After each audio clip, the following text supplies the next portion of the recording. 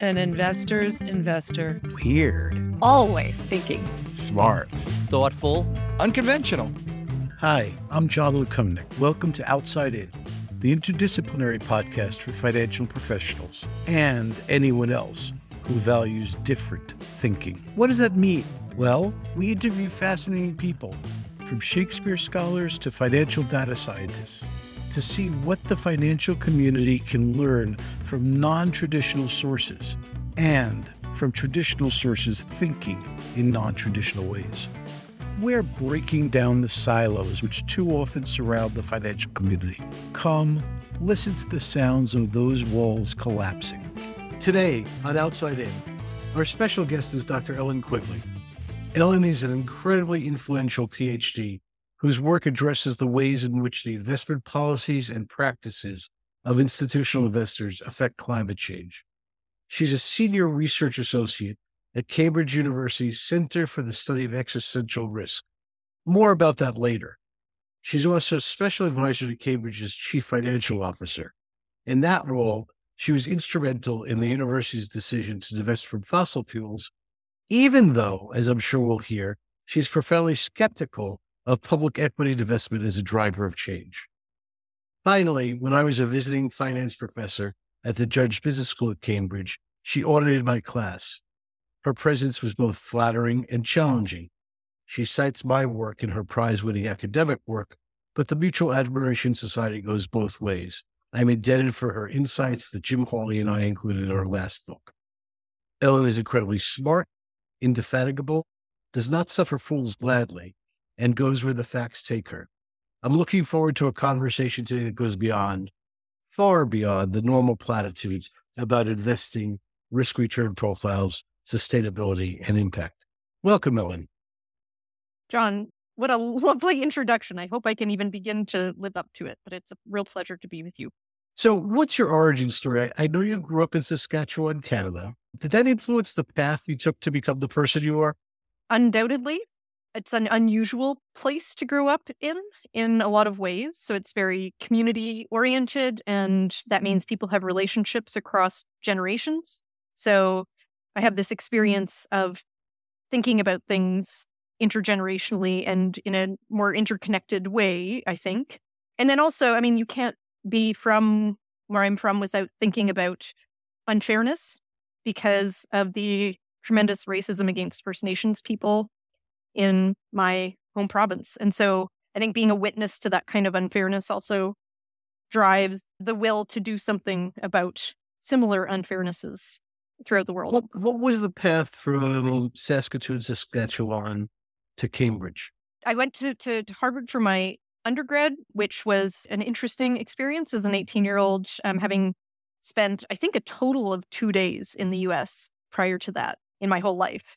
And that was actually quite an unpleasant experience overall. It was an elitist, competitive environment without a lot of soul. But there were some wonderful people there who really shaped my thinking. And it was towards the end of that experience that I started to get scared about climate change. So I returned home to my hometown in Saskatoon and was a community organizer for 4 years before realizing that I wasn't being very effective. And that's why I went back to university and did a master's and then a PhD, basically in that, on the journey to trying to figure out how I can be more useful. Before we get to your professional endeavors, let's talk about being young and human. In my research, I came across this really interesting book/arts project called Gabriel and the Man Who Belly Flopped on the World, written by one young Ellen Quigley in Saskatchewan. Can you tell us about that? Oh, God. John, the thoroughness of your research, embarrassing. So at that time, I did think I was going to be a writer, and that was a driving force at the time, and probably is what got me into Harvard, honestly. So it was pretty useful in that sense, I suppose. But I still miss the literary lens on things. Actually, if I'm to think about climate change, I think part of what needs to happen is an evolution in thought and social norms that has to involve art. It has to involve connecting with these other ways of being and thinking. That sounds very hippie, I'm sure, but it is kind of true. Cultural change doesn't just come from solid argumentation. The factual basis isn't enough, and we know that from social science research. So I think that does still influence the way I think about things. And, my first degree was in English literature. There's a lot of power in the way that we tell stories. And now we are, you, John, and others, we're all trying to create a new narrative, come into a different paradigm, perhaps, in which universal ownership is the accepted view of how the world works, how the financial system operates. And that's a narrative exercise. So there's a lot to be said for the role of literature and music and so on in this time and space we find ourselves in. Before we get to the actual work, you're known for your work on universal ownership. And your recent paper, entitled Universal Ownership in Practice, won the Global Research Alliance on Sustainable Finance and Investing Prize. But your PhD wasn't in economics or finance, it was in education, although it was about the education of economists and the differences between American and Canadian economists. Tell us about your thesis and how it informs your opinions today. I think it's had an unexpected impact on the way that I think about these issues. Basically, I did a head fake PhD. I wanted to have the excuse to learn about economics and finance without having to restart my academic career. And also, I think I have a kind of an autodidact approach to a lot of these issues. It's better to be able to follow your interest, honestly, and think about things in less traditional ways. But basically, what that whole process taught me was the incredible power of defaults and assumptions and the things that we're being taught and learn and that we learn without maybe realizing it, the power of norms. So what I found in my research, looking at a sample of Canadian economists, was that the older people in my cohort were significantly more likely to hold divergent political views and to be tolerant of different political views and knowledge coming from other disciplines than was true of the youngest cohort in my sample. I think that's probably the opposite of what a lot of people would stereotype of the generations. But the open-mindedness of the older people in the sample seemed to be correlated with the diversity of the economics training that they received in the era in which they were educated. So they had just an incredible array of different strains of thought within economics that meant that no one of my respondents had the same education, but also within each person's education, there was a real diversity of inputs. Whereas things basically became funneled over time, such that the youngest cohort in my sample had quite a narrow neoclassical economics education experience. And that meant that the diversity of the views that they held was really constrained. And they had a marked difference in terms of their interest in drawing from knowledge from other disciplines outside of economics. And I think that also has implications in terms of human behavior, because there are some studies to suggest that if someone undergoes that kind of narrow neoclassical economics training in which they're either explicitly or implicitly taught that the average human is self-interested and atomistic and rational, when humans think that something is a norm, they're more likely to behave in accordance with that norm. So there's kind of a self-reinforcing, there's a feedback loop there. So actually, when they look at studies, they actually put people under experimental conditions. People who have had that kind of neoclassical economics training tend to behave less cooperatively on average than others in the same experiment. It really helps to illustrate the assumptions that we have within domains that have a lot of political and social and financial power. So if you think that now people who have occupied some of the most influential posts within our financial system and government, economists are asked to pronounce upon government policy all the time. And if you think that they may have a a set of assumptions or have been inculcated in a certain set of norms that may not be reflective of the general population, that could be an issue. Agreed. You work at the Center for the Study of Existential Risk. And I want to repeat the name of that center, the Center for the Study of Existential Risk. I remember a frightening walk we shared to a pub on the North Sea, and you regaled me with a list of the threats to life on Earth as we know it. Now, thankfully, we're not going to talk about tectonic plates or monocultures today. But your particular focus is on climate change, and more specifically, on the interaction between climate, finance, and investing. But much like the mindless invocations of the phrase ESG that mean whatever people want it to, people say climate change almost like a mantra without really thinking about it deeply. You have.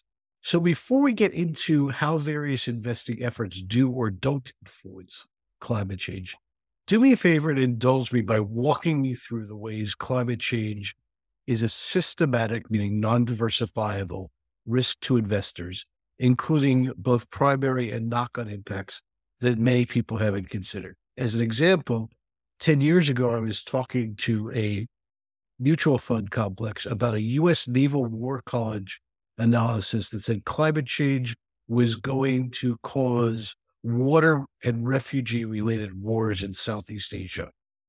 So walk us through what climate change really means to investors over time. I love this question, John.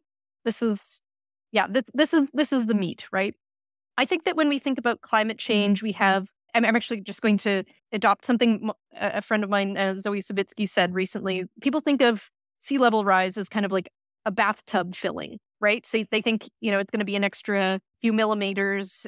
It's not near term enough or severe enough in the minds of most people because they're not thinking about these other implications. Sea level rise is going to have all sorts of effects on everything from the storm surges that affect coastal communities. And by the way, most humans live not that far from a coast. We have the economic geography of human population puts us at more of a risk than I think people realize. And there are a whole bunch of other direct impacts that relate to, physical risk that I think people undercount. But actually, the part that people miss more often is these second order effects that you were talking about. If you think about the basis on which we are able to solve other issues, there's a lot that can be eroded by the chaos that extreme weather events, water shortages, famine, multiple breadbasket failures, mass forced migration. I mean, some of these estimates are that we could end up with up to 1 billion people being forced to leave their homes by 2050. And 2050 just isn't that far away. And I think a lot of these estimates might be off for reasons we may or may not have time to get into as well. Volcanic eruptions are more likely to happen, and they're more likely to be more severe because of climate change. There are effects on zoonotic diseases. So climate change and biodiversity loss both contribute to an increase in pandemic risk. You can go on and on connecting a lot of these systemic risks that we're currently seeing into what people are now terming the polycrisis. It's all connected, right? We're ending up with health crises that are linked to nature loss and climate change and antimicrobial resistance and conflict and famine and food system disruptions. It's much more complete and useful to think of these things as interconnected because you can otherwise end up making some pretty big logical errors. Some of the things that you might otherwise do as interventions could actually have unintended consequences that are not obvious if you don't have that full system view. And by the way, I think the other piece that people often forget to incorporate into this thinking is around inequality, which has risen in most markets quite substantially in the past 30, 40 years, but actually through the pandemic period as well. More of the income gains went to the top 1% than other segments of the population.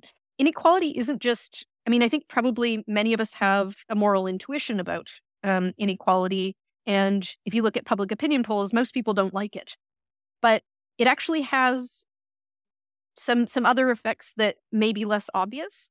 So, if you look at OECD analyses, inequality, is actually not good from a macroeconomic perspective, because lower income people have a higher propensity to consume.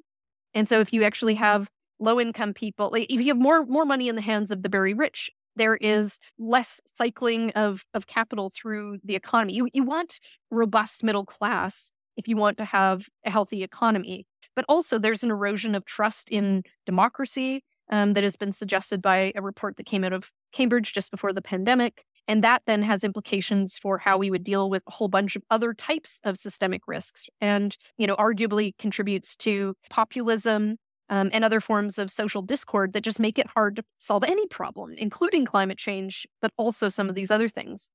So I think looking at this stuff in the round is really useful. We are in a poly crisis. Externalities have arguably never been greater. They're global and affect everything. There's no way you can protect your portfolio by trying to escape or avoid these things. You have to actually mitigate them. Let me read you the dictionary definition of a paradox. Quote, a seemingly absurd or self-contradictory statement or proposition that when investigated or explained may prove to be well-founded or true, end quote. With that in mind, here is my Ellen Quigley paradox. Dr. Quigley is both an ESG skeptic and a believer that investors can impact climate change and other systemic risks. Would you like to resolve that paradox for us? I think that the way that I look at it is that, ESG is a relatively narrow set of practices. There's obviously some diversity in what people do and call ESG, but if you look at the bulk of it, it's usually stock picking in public equity, and some stewardship accounts for a smaller share of that total set of ESG practices. And if you look at the evidence base for the actual real world impact of the kinds of actions that are taken by people who are practicing ESG today, however well-intentioned they may be, these are not the best tactics to be using. There are tactics available, though, that are underdeployed. And I think there's also the view that if you have a systemic perspective on these issues, you also want to help seed the ground for the legislation that we need, the regulation that we need that is supportive of internalizing externalities. And you have to think about the ways in which stewardship or other universal ownership practices can actually lay the groundwork for other actors to play a role in addressing systemic risks as well. So it's a very different lens. You could say it's a different paradigm, really, from ESG, which is usually quite narrowly oriented around attempting to protect your portfolio from risks like climate change, which I don't even think is going to happen anyway. I don't think that you can even protect your portfolio from much climate risk given the systemic nature of the issue. But even so, as you've written about, John, most returns come from overall market returns. And so if you have a relatively modest number of companies who are externalizing costs to the rest of your portfolio, and that is depressing the health of the overall economy, that's going to have a much bigger effect on your overall portfolio performance, especially in the long term, than any stock picking or tilting you could do. Okay, we're going to play a flash round just in the interest of time on the podcast. You are defining ESG as ESG integration, right? So let's talk about, you mentioned not stock picking. Why doesn't divestiture and or exclusion make a difference in your opinion? So first, I would quite starkly distinguish between divestment and the divestment movement and quiet ESG exclusions. And we can get into that a bit more if that's useful.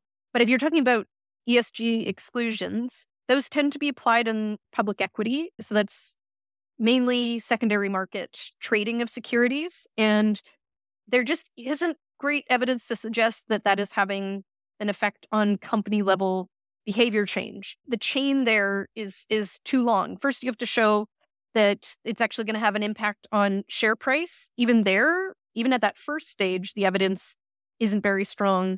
Usually, if a very big investor excludes something, there might be a momentary blip in pricing, but it tends to revert. And even fairly depressed share prices, such as in the tobacco industry, It's hard to connect that even to company level behavior change. So, yeah. Remember, this is a flash round. Okay. So Sorry. Yes. it's okay. So let me push back on you a little bit. Yes, it has very little influence in secondary market trading, but Steve Weidenberg would say it's standard setting, that it is people saying what is and what is not within the realm of the acceptable, and therefore there's a feedback loop to policymakers and government and a whole bunch of other things. Any reaction to that? Sure, if you announce it. If you say, if you're a legitimate institution that has cultural cachet and you announce it and make a big deal out of it, then it can have a stigmatization effect that actually helps lay the groundwork for legislation, because human societies don't tend to legislate things until they're viewed as bad. But if you are a fund manager who's doing a tilt in your portfolio, no one knows why you've done that, what's the impact there? Stewardship and engagement. Your impression? I question whether some of the engagement activity that we see does have the effect that we want. It tends to be oriented around requests for disclosure. So we've basically been asking for disclosure for like 20 years, and we don't even have great disclosure. And a lot of the engagement activity that is most widely published on is around shareholder resolutions, which I think are probably somewhat useful in terms of long-term trends, but not very good at actually getting short-term company behavior change. Certainly anything beyond disclosure is unlikely to occur unless there are a lot of other factors going into a shareholder resolution. Okay, so with that as background, you advise the CFO of Cambridge University on what to do about fossil fuels in the university's portfolio, and Cambridge decided to divest from fossil fuel stocks in the secondary market. They did announce it. What were the steps along the path to that decision? What was the university trying to accomplish, and do you think it's worked?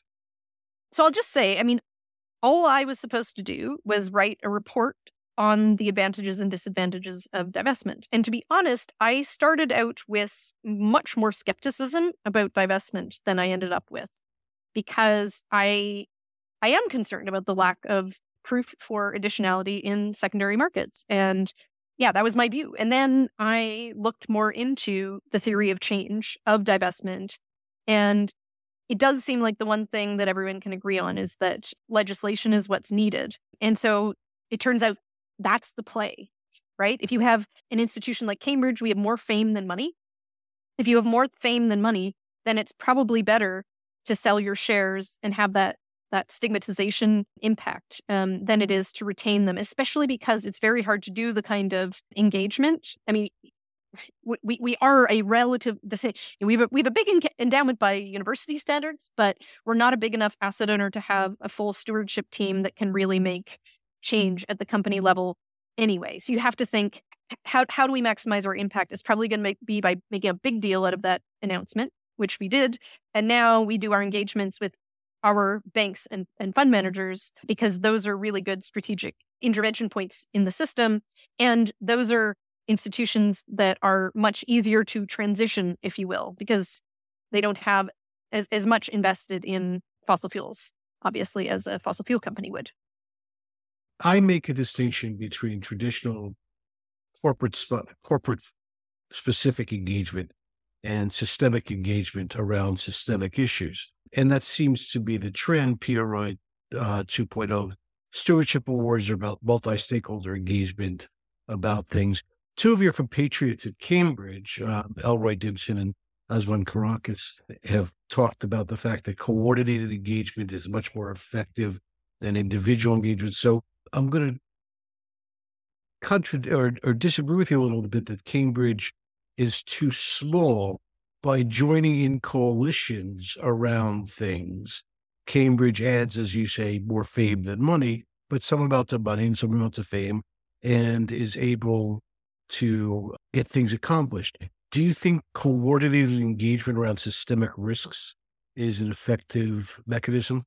I think it can be. I think that we're just starting to see examples of this approach. And frankly, Cambridge is a part of those, right? We're working with other partners in our engagements with fund managers and banks. But basically, it's not a big team that's doing this. So I actually think the stigmatization exercise with divestment was an important step, honestly. And then I think focusing then on these sectors that have overall less engagement activity around them, where we're kind of more of a value add, seems to be the right approach, right? Because if we were to split our focus across the fossil fuel companies where lots of people are doing the engaging, including Climate Action 100 plus, we would probably not add as much there. Whereas banks, actually, despite being the major financiers of fossil fuel expansion globally, are not part of the Climate Action 100 plus focus list, for example. So it was pretty clear to us that we could we could help fill a gap by looking at these systemically important institutions that we also have, frankly, better levers over. Barclays' longest term client is the University of Cambridge. It's been over 300 years. They obviously don't want us to step away. That would be a big deal, not because of the money, but because of the headline. And that's where we're able to have more of an impact, arguably, than trying to engage with Shell. So let's play a thought experiment. I recently completed an assignment to help a pension fund think through its statement of investment beliefs with emphasis on systems level investing, which, as you know, takes universal ownership theory a step farther by thinking about these feedback loops between the capital markets and the environmental, social, and financial systems. So here's the thought experiment. You're going to become an all-powerful institutional investor. You're going to be the chief investment officer of a pension fund or perhaps a university endowment. How would you think about fulfilling your fiduciary obligation in a universal owner or systems level investing context? So this comes back to Freshfields 2, right? The big report that suggests that not only is it permissible to invest and engage in stewardship activities to protect overall portfolio returns, but it might arguably be an obligation. That would be the approach that I would take from a fiduciary perspective. I would argue that a universal ownership approach is actually more well suited to satisfying fiduciary duties than ESG is for two reasons. One is it's aimed, again, at protecting the source of a large majority of overall returns. As you talk about, John, it's all about that. It's all about that beta. And so that fundamentally seems like, that should be a big part of your fiduciary duty is protecting that majority source of returns. But even from an idiosyncratic perspective, you're going to end up with more variation in returns with exclusions on the public equity side on average. Because if you look, again, this is another Dimpson et al. Paper, but overall throughout history, the bond market has had lower returns than the stock market, which makes sense. They have different purposes. But it means that if you exclude things on the public equity side, you're more likely to deviate from the benchmark in the short term as well. Whereas exclusions on the bond market side, so my team is also working on a bond index that's incorporating much of this thinking. And initially, at least from this initial feasibility stage, we're not finding much of a difference in terms of performance when you exclude companies. And that, again, is affecting primary market capital flows that actually contribute new money to companies that are, say, building new fossil fuel infrastructure that lock in long-term emissions and demand for fossil fuels and reliance on Russia and so on and so forth, right? So if you have exclusions in primary markets, that's arguably less likely to have an effect on your returns in the short term. And by doing that in combination with spikier stewardship tactics like voting against the re-election of directors on the public equity side, you are then more likely to protect the overall system by internalizing those externalities, using all of the spikiest tools that you have to actually change company behavior. So I would say both, no matter which of those two ways you're looking at it, universal ownership, that approach is more likely to be in line with true fiduciary duty than ESG would. Is your team, I always wonder why people who want to affect the cost of capital don't also think about liquidity needs of companies. And I'd love to see someone come up with a commercial paper program, because if you really want to grab the attention of corporate financial officers, you mess with their daily liquidity needs. So maybe that's the next step after the bond market. Cambridge is a basically a federalist structure. You could think of it this way. And each of the colleges has its own endowment, as you know, John. And that means that each one has its own CIO equivalent, called a bursar. And the bursars and I work together very closely, and I've learned a lot from them. And one of the things that we're looking at right now is their cash holdings, and that will include that implicates the short-term liquidity needs of companies, but it's also meant to be a lever to use with the bank engagements, because that's quite a good escalation tactic. So no, I totally agree, and yes, it's in the plan. Let's finish with some short questions and answers now that you've had your practice with the flash round. What's exciting to you right now? What are you passionate about? Asset owners waking up to systemic risks.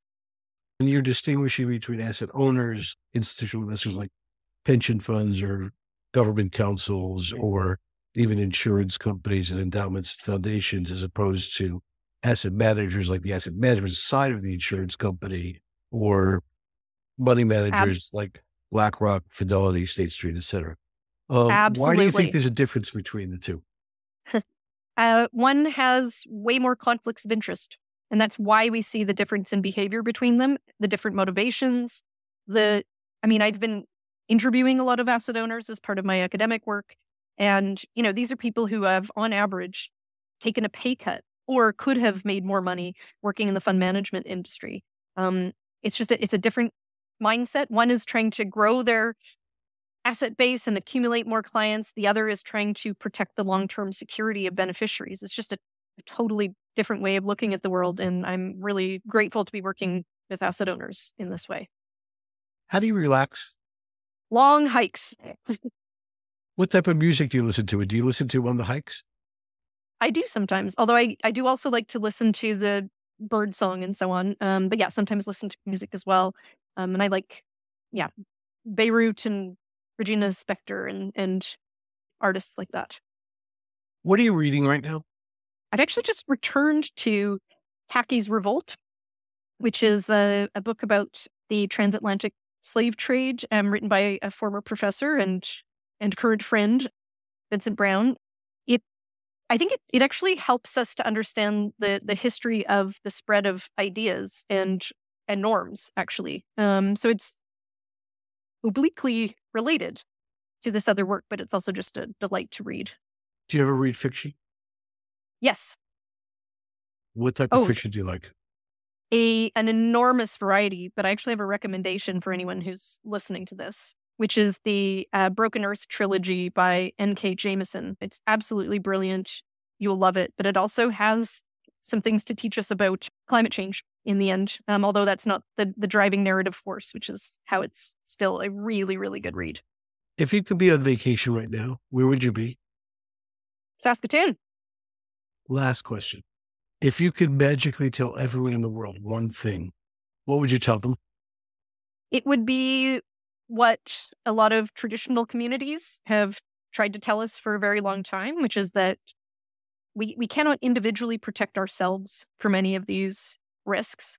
We are all going down with the ship if we do this wrong. And it is a collective endeavor. There is only so much you can do as an individual. You can't exempt yourself from the system. There needs to be systemic change that supports whole systems, and viewing ourselves as from other people and from nature is a folly that has already arguably contributed to the situation that we're in. We need to start thinking in a more interconnected manner. And that's what you definitely learn the more you look into systemic risks. You've been listening to Outside In with John Lukumnik and our special guest, Ellen Quigley. Ellen, thank you so much. Pleasure. You've been listening to Spark Network's Outside In with John Lukumnik, the interdisciplinary podcast for financial professionals. Outside In is produced by Connor Ohigasa, John Lukumnik, executive producer. It is available from Apple, Spotify, Google, and wherever you get your podcasts. Please remember to subscribe, leave us a review, follow us on social media. Thanks much for listening.